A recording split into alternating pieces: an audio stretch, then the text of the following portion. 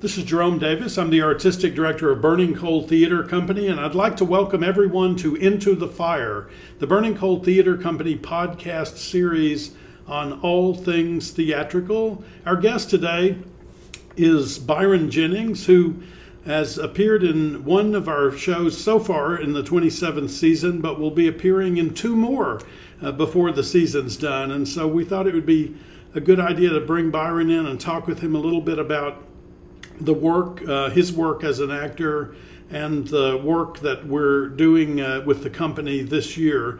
So Byron Jennings, first of all, welcome. Thank you. Thank you for having me. Good to be here. Thank you for joining us again. This is your second shot at the podcast series. Yes. So let's start off just by talking about Hymn, which is the play H-Y-M-N, Hymn, by Lolita Chakrabarti, which will open on January 25th of 2024 and run for 3 weeks through February 11th. So tell us a little bit about Hymn. You have been doing a deep dive into it. Yes. What can you tell us? So, it is a fantastic play about relationships, particularly between two brothers who didn't know each other existed until they meet at their father's funeral. And then they go on a journey of, I think it's a play about acceptance. It's a play about generational trauma. I think trying to live up to parental expectations, building community, nostalgia. The two characters get very nostalgic along the way, particularly with music. So it's a very cool play with some musical elements that I'm really excited. Some of these songs, I was a kid when a lot of these songs that we reference was released, but very, very excited to dive into that. And the music is sort of a connective tissue between the two brothers, I guess you'd say. They don't know each other. They've never met each other. They, for all intents and purposes, have lived diametrically opposed lives. Absolutely. But the music is the one bond that they have that brings them together a little bit. At the beginning.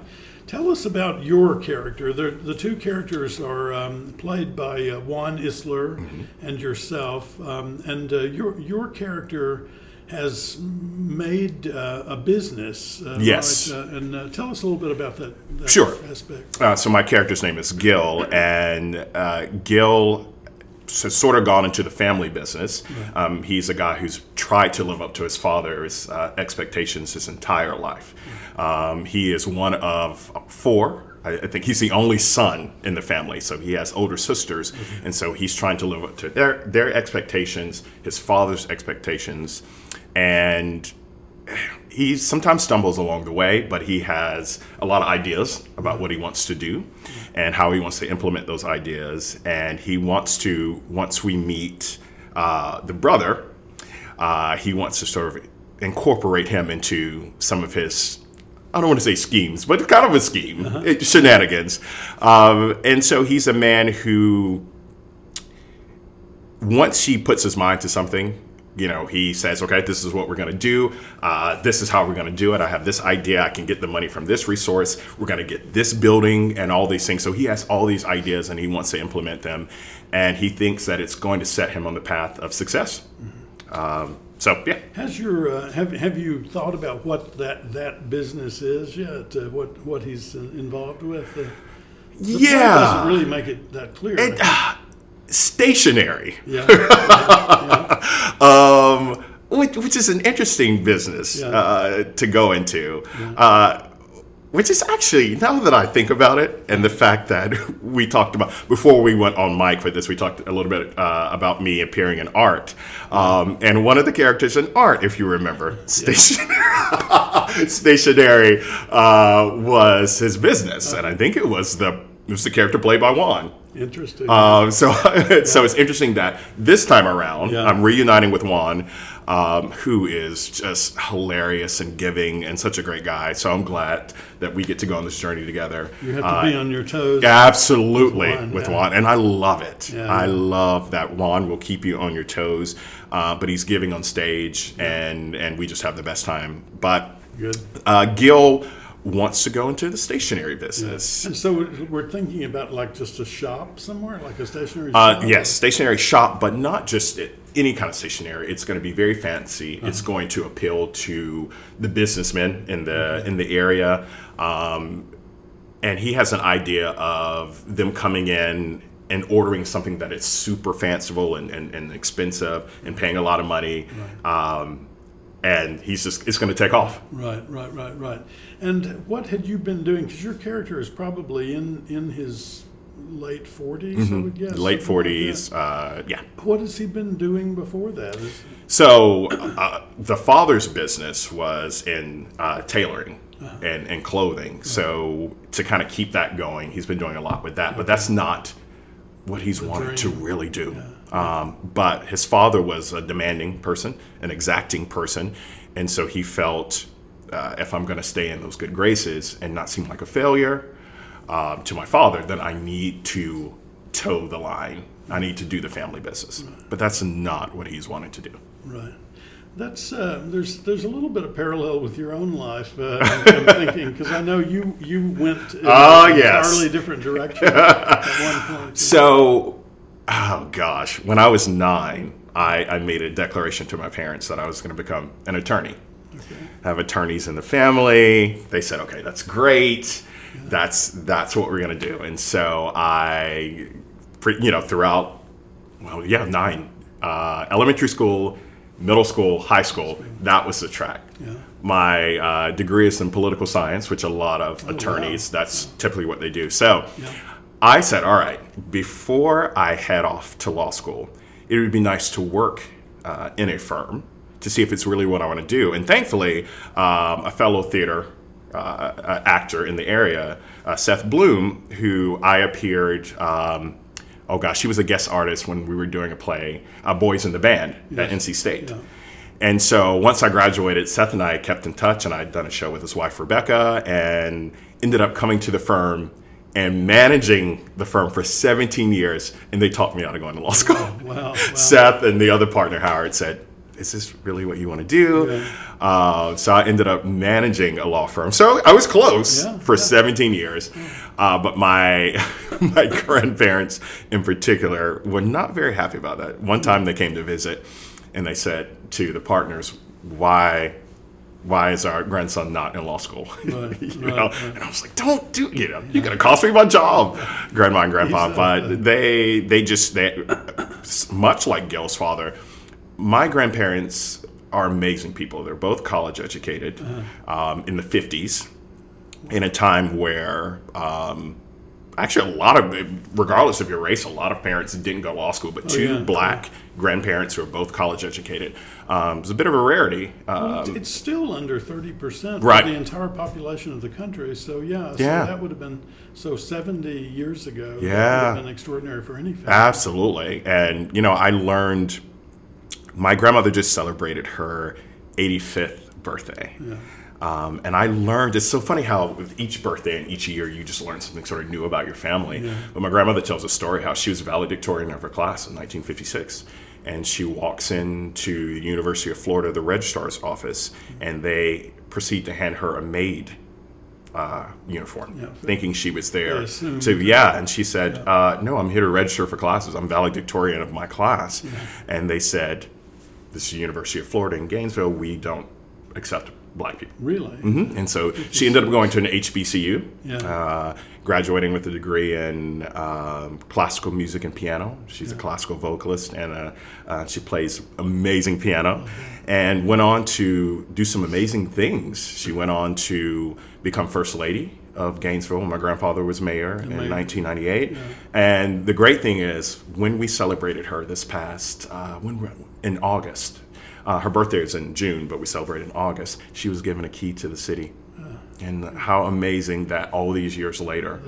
The transfer of focus from that very dark, hateful period to something not really. I mean, there's still vestiges of it, but there's also huge progress. Yeah, absolutely. So, see, those kinds of things, my grandparents had very high expectations for us. They said, you you know about some of our experiences, so we expect you to soar. And they were very, I would always say, I have a fantastic job. I run a law firm. Like that is an incredible job, but they wanted more.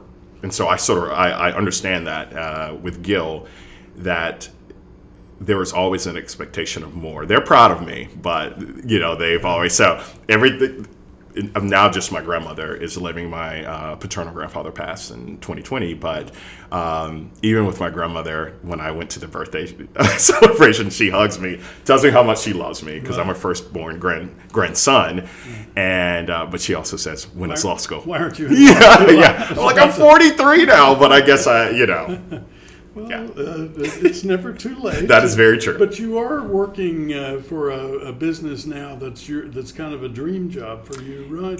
Yes, I am working for, funny enough, a beach shade company started by three really good friends of mine that it's just taken off. And so they sort of lured me away from the firm, and I'm head of their customer service division because I like working with people and working with clients and other attorneys. They said, you know what, we want you to come over here and help build this division in our company, and it's been 2.5 years. It's been fantastic. It's great, yeah. It's been a fantastic job. I've felt that every time I've talked to you about that subject. I felt like you were just, not that you were unhappy before, but I felt like there was just an explosion of happiness and positive feelings. Yeah, absolutely. And working at the firm, I have to say, was great. I grew up there. I was at the firm from the ages of 23 to 40. Yeah. So the partners were like dads to me. And so I still keep in touch, and I still go by for dinner or lunch. And so I was really fortunate to learn a lot. And they were super supportive of my theatrical career as well. Seth and I, back in 2008, we did Othello together. He was Iago, I was Othello, and on our lunch break, we were going to each other's offices, shut the door, and run lines. Just run lines. We're like, if it's not an emergency, do not disturb either one of us. We need to get these lines. Just imagining a client walking by, hearing that language and going, wow, this is a high-end law firm. Right. We had a couple of the paralegals and other staff members were like, hey, they were sort of listening as we were running lines because we would run them in character, definitely not sotto voce, and it was just, very funny. So the other thing about him that I think is really interesting is I think part of the play has to do with the unknown presence in a person's life. Yeah. And in this case, I mean, we could talk about the father, but he's dead before the play begins. Right. But there's a brother, there's this brother that your character, well, neither of you ever knew existed before. And it seems to me that realization that I wasn't alone all that time, if I had just, known it, and then trying to rush to figure out who that person is and how they fit into your own life and stuff like that is a very joyous idea. It's sad in a way because you realize all the time that was lost. Right. But there's also something very joyful about realizing that I wasn't alone all that time. Yeah, and very brave. Yeah. To even decide that, to sort of take the plunge and go to this person and say, I know of you. Yeah. Here I am. Yeah. Where do we go from here? Right, because you never know what's behind that door. Right. When you open the door. Absolutely. And it's so the play is quite a joyous experience in my estimation. I mean, I saw a production of it previously in England, and I felt that the audience response to it was one of welcoming. You felt like the audience was just wrapping the characters in their arms and vice versa throughout the play. So let's shift gears then and talk a little bit. So you've come down really fairly soon from Arcadia. Right. It's like coming off of stilts. I imagine. I'm still on a high from that show. Yeah. Really. Why did it work like that? Even one of the critics talked about the palpable ensemble feeling among the cast. Yeah. When the critics are noticing that, maybe we'll edit that part out. When the audience is noticing something like that, I feel like it means that it's really, really happening. Why was it happening? Do you have any thoughts on that? We are a close cast, so we text almost every day. Why? Because every cast doesn't. Well, first of all, thanks to you. Like, you cast the show. You brought us together. Yeah. So thank you, first and foremost, for that. I don't really know how to describe it other than from that first table read, we all looked at each other and we were thinking, okay, like, we're here to work and we're going to make some discoveries. And then as we got, and even though essentially you have at some points like two different shows, right. So after we talked about this a little bit with our reunion on the telethon, that we had about a week-long table read, right. And then the 1809 cast and the 1993 cast didn't see each other for a couple of weeks, right. Because that's just the way we rehearsed.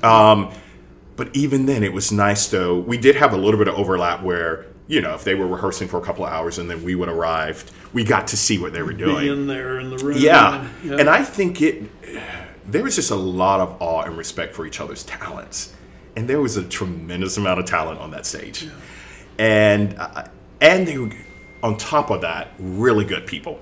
Right. I mean, backstage, Friendly. we got along so well in the dressing room. We talked about all manners of things, and we just were there for each other. If someone needed, I remember a button popped off a costume, and I forgot who it was, but it's just like, okay, I'll take it, I'll sew it back on. I think it was Daniel. I think it was Daniel who said, and so Daniel, who was 2 seats down from me in the dressing room, just like, sitting there, and we're always running lines because that's one of the so many of them. There was so many of them. So that was one of the few shows where you would see each of us in our script in the dressing room before the show, just making sure. I would run various monologues. I like to do this thing in my process where, how do I describe it? It is I almost like to surprise myself with so I'll just pick a moment in time in the script, and then I'll know the character's line before my cue line, and then I'll just go into the monologue just to make sure. Yeah, that's right. And so I know a few of us were doing that. I sat right beside Ian, and sometimes Ian and I would run our first interaction in scene 2, or he would be running his lines, and I would just jump in and run with him. Yeah. And he'd be like, okay, let's we're doing this. So everyone wanted to make sure, we were always fully invested in the show, but we wanted to make sure that, Stoppard's words, we got them spot on. But also, up until the last show, October 29th, we were still making discoveries. Yeah. We were still making discoveries. And that is the mark, I feel like, of a fantastic play, but of a really cohesive cast that really wants to... You're listening to each other. Yeah. That's good. Yeah. I had another thought about it, and I was not in the cast, obviously, so shoot this down if you want to. But I was thinking, that play is so difficult, the ideas in it, that I think everyone started from the same place, which was, what the hell am I talking about? Jerry, oh my gosh, when... There were I think that first week of table reads, I was driving home thinking, this is the first time I have had imposter syndrome before. Yeah. And in fact, it tends to happen to me at that very first table read. I don't know why. Years on. I have been doing this for a very long time. Yeah. And even then I'm like, Jerry's not going to hire me again. He's not going to bring... I already hired you for 3 No, but I was like, what am I doing? Money in the bank. I'm like, what am I doing? But I like doing things that scare me. Yeah. Doing Until the Flood, doing the one-man show, I've said this to you a few times. It was one of the scariest times of my life. In one of the scariest times in human history. In our Oliver. Yeah.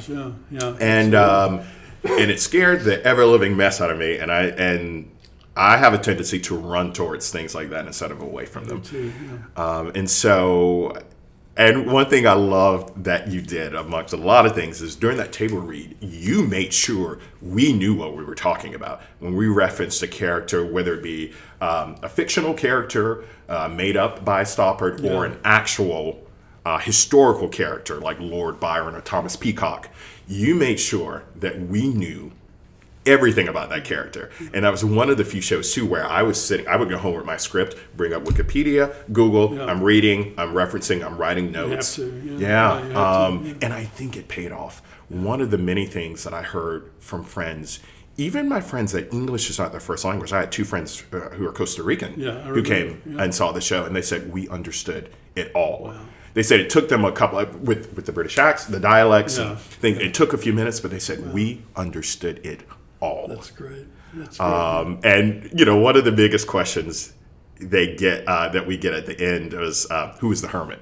Yeah. Most people are like, oh, Septimus, but some people are like, okay, I just want to make sure. Is it Septimus or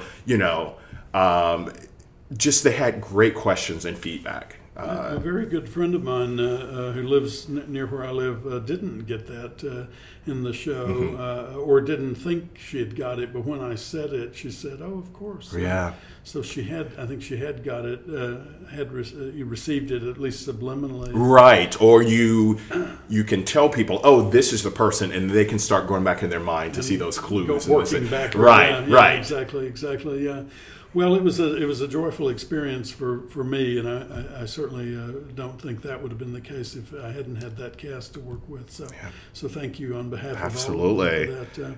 And then we're after him January 25th through February 11th, and then early March, 2 weeks later, we start rehearsing.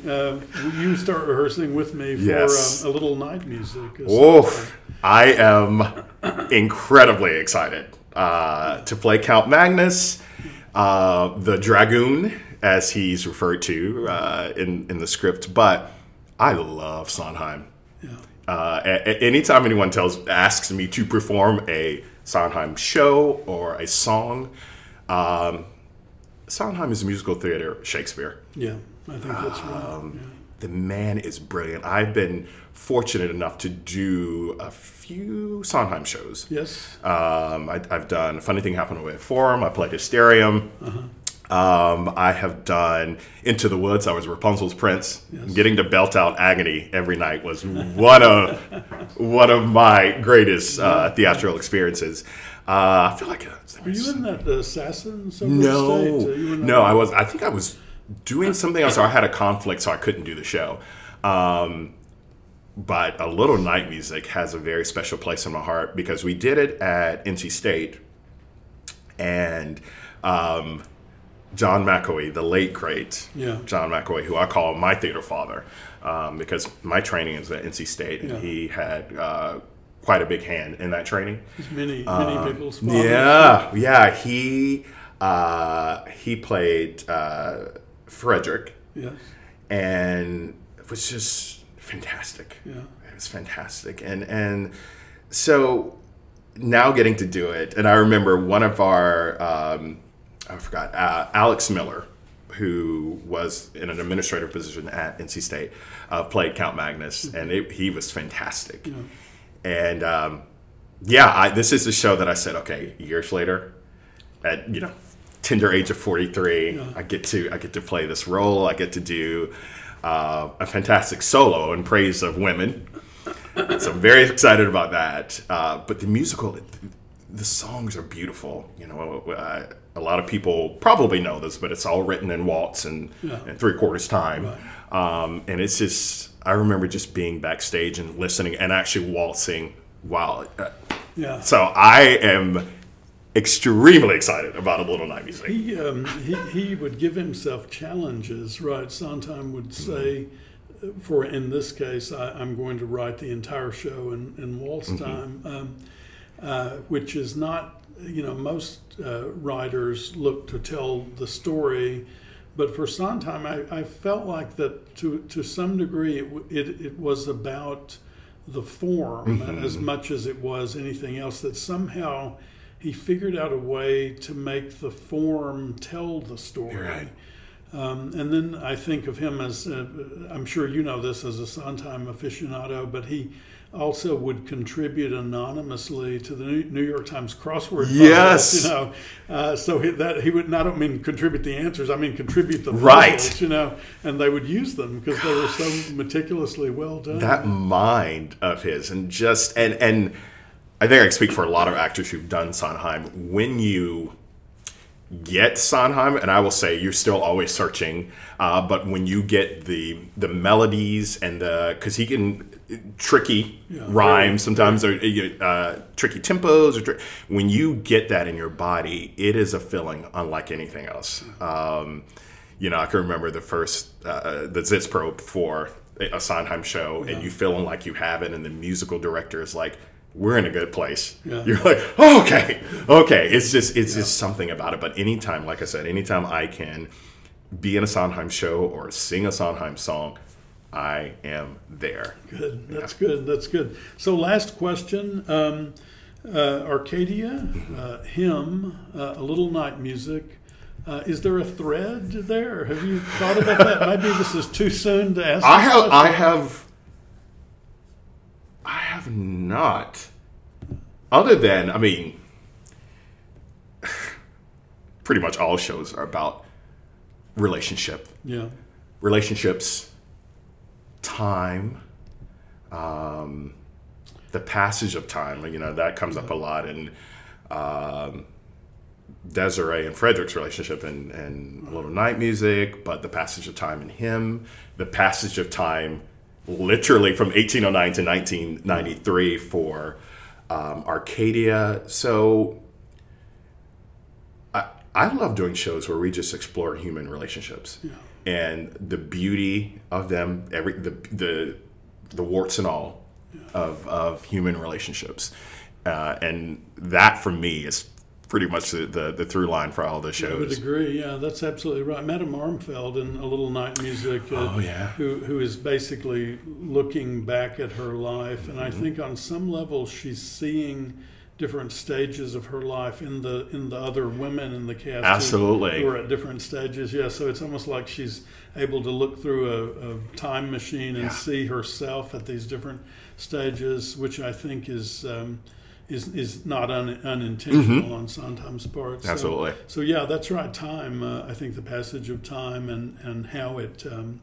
impacts relationships. Absolutely. As well, yeah. So, but who knows? Maybe by the time we get to the end, we'll have a whole different idea. Right. And that is the beauty of what we do, right? We can say this is how we see something at this moment in time, and then a week later, a day later, an hour later. Because we're interpreting it. We're not creating the art. Right. We're interpreting it. Absolutely. And that means that each work of art that we interpret is us as much as it is anybody else. And, so much of that, too, has to do with the audience as well. The energy, it is a symbiotic relationship. What do they bring into the room? Yeah. And I remember at certain times in ARCADIA, sometimes getting laughs on certain lines where we're like, oh, or the audience being like, on certain discoveries. That's happening in a big way in Moonlight. Oh, yeah. There's some very interesting laughs that none of us expected. Well, Byron Jennings, thank you very much for joining us. Hymn by Lolita Chakrabarti opens on January 25th, so not that far away. In the meantime, Merry Christmas. Merry Christmas, thank you. Happy New Year to you, and I will look forward to seeing you back at the theater in early January. Very soon. Thank you. Okay. Thank you so much. Thanks for doing this. Thank you.